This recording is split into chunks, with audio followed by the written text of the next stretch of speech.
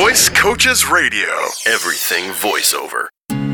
Hello and welcome once again to Voice Coaches Radio. I'm Warren Garland. And I'm Mike Spring. And as we mentioned last week, Mike was just back from vacation last week, and he went to the World of Mouse down in Orlando, where you used to live. You used to live here right I near did. there, right? I did. I grew up in Florida, and I lived there for most of my young and into my adult life, actually. Cool. Did Mickey recognize you when you came back? Yeah, he high-fived me. Okay. Well, every time I think of Disney World, and this is going to sound strange, I think of when my wife and I were there a few years ago, and we're getting on one of the buses between, attractions, and on comes a voice saying, welcome to Walt Disney World or whatever. And she nudges me and she goes, now, why can't you get a gig like that?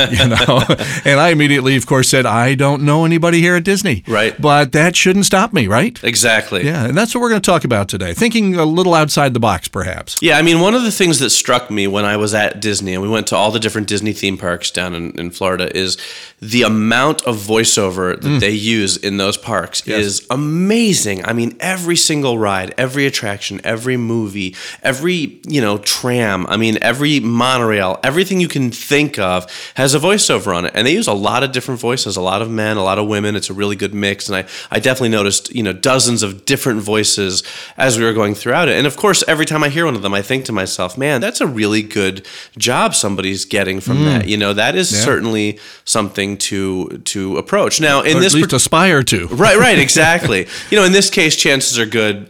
They probably do most of the recording down in Florida. So if you're not in that area, they might not be the first resource for you. But it does give you the chance to think about places like that. There are theme parks all over the country. Sure. I mean, just about every state has something like that, whether it's a water slide park or a roller coaster park or anything like that. And I'll tell you what, I'd be surprised if almost all of them don't use voiceover in some capacity. Oh, there you go.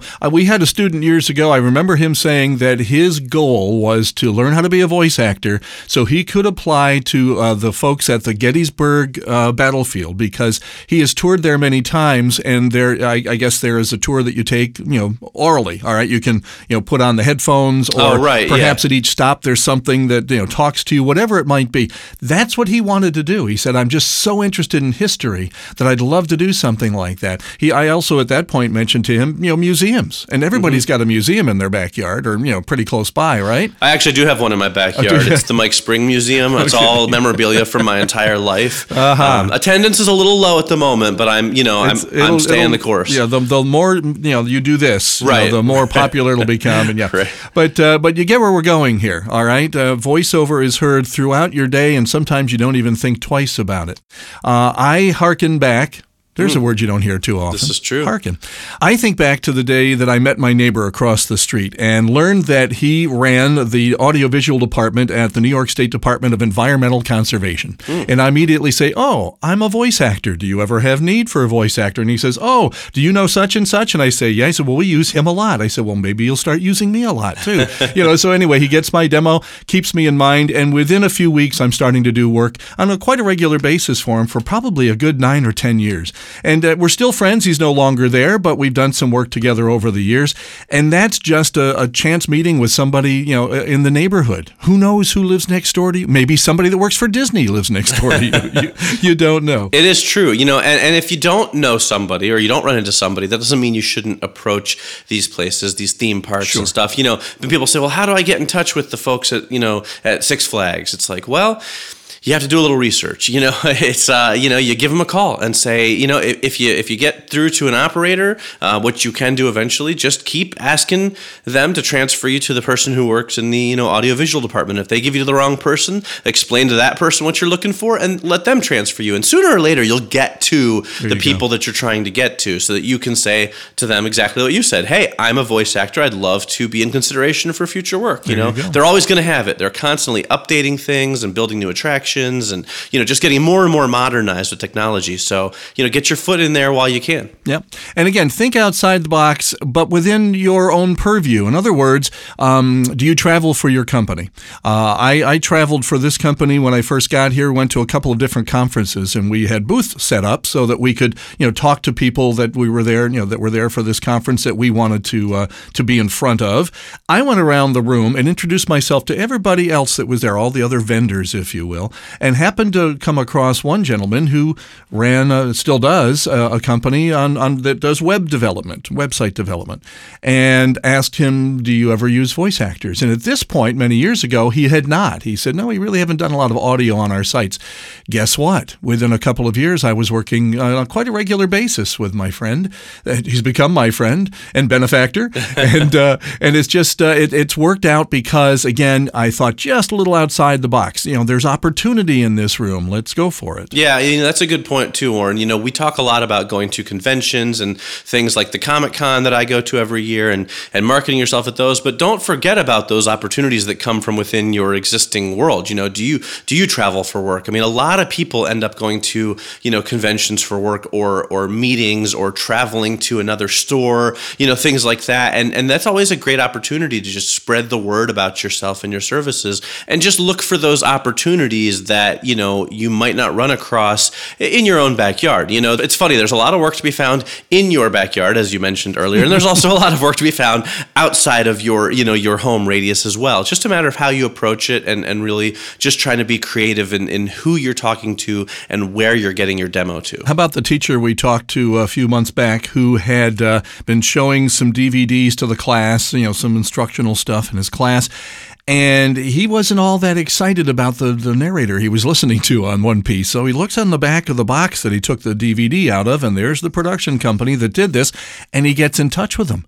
I mean, that 10 years ago, I wouldn't even have thought of that. Right. But, now, because it's so prevalent, because we've got so much, multimedia that we're in touch with on a daily basis, again, think outside the box, or at least look on the outside of the box. One of those things. Exactly. So there are just a few ideas to kind of get you started today and get you thinking a little differently, perhaps, and go out, introduce yourself to the neighbor on the other side that you never talked to. All right. Now, Warren, I've been taking this phrase "think outside the box" to heart that you've been using, and so what I've done lately is I've started taking a box and I tape my demos to every side of the box, and then I just send it out into the postal system and see who gets it. It's kind of like sort of like a voiceover roulette.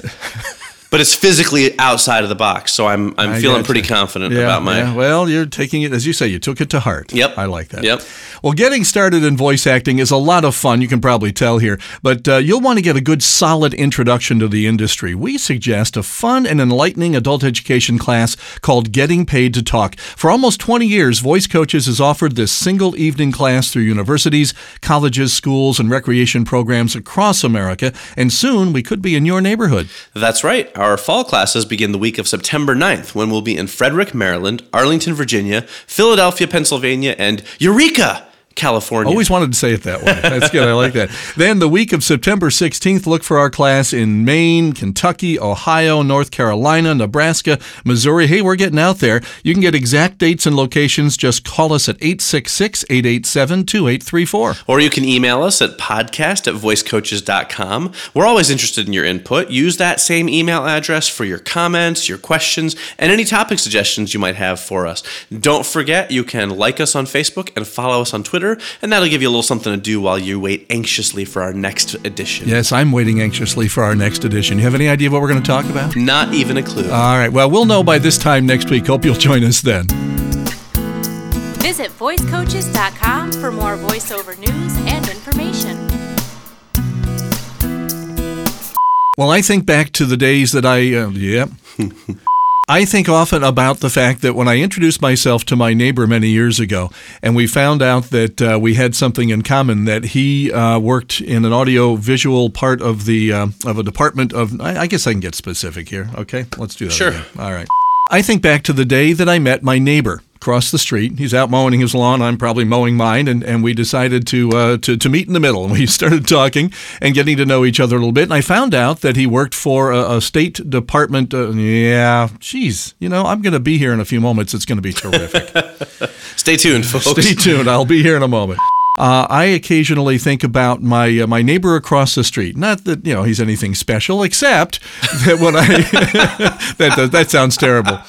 That A sounds little terrible. bit. Yeah, right. Okay. It's like we were at the movies last night. They had a trailer, a preview thing in the before the movie stuff for the show The Crazies that's coming out with Robin Williams and Sarah Michelle Gellar. Yes. And so in the interview segment, she's like, "Oh, Robin Williams is just so much fun. You know, he plays my dad, and I wish he was my dad in real life." And I was like, "How does Sarah Michelle Gellar's father Feel about that? You know what I mean?" Right. I mean, there are blah blah blah, and just blah blah blah. Yeah. And just, yeah, what do you want to say? I don't know. I ran out of things to say. That's right. Hang on a second. Excuse me. Oh, that good old soda. Yeah, gotta love the Mountain Dew. That's right. Our fall classes begin the week of September 9th, and when we will... We're always interested in your... Yep. Mm-hmm. Half the time, it's just trying to make it sound a little different. That's right. You know? 60% of the time, this works every time. Yeah, there you go.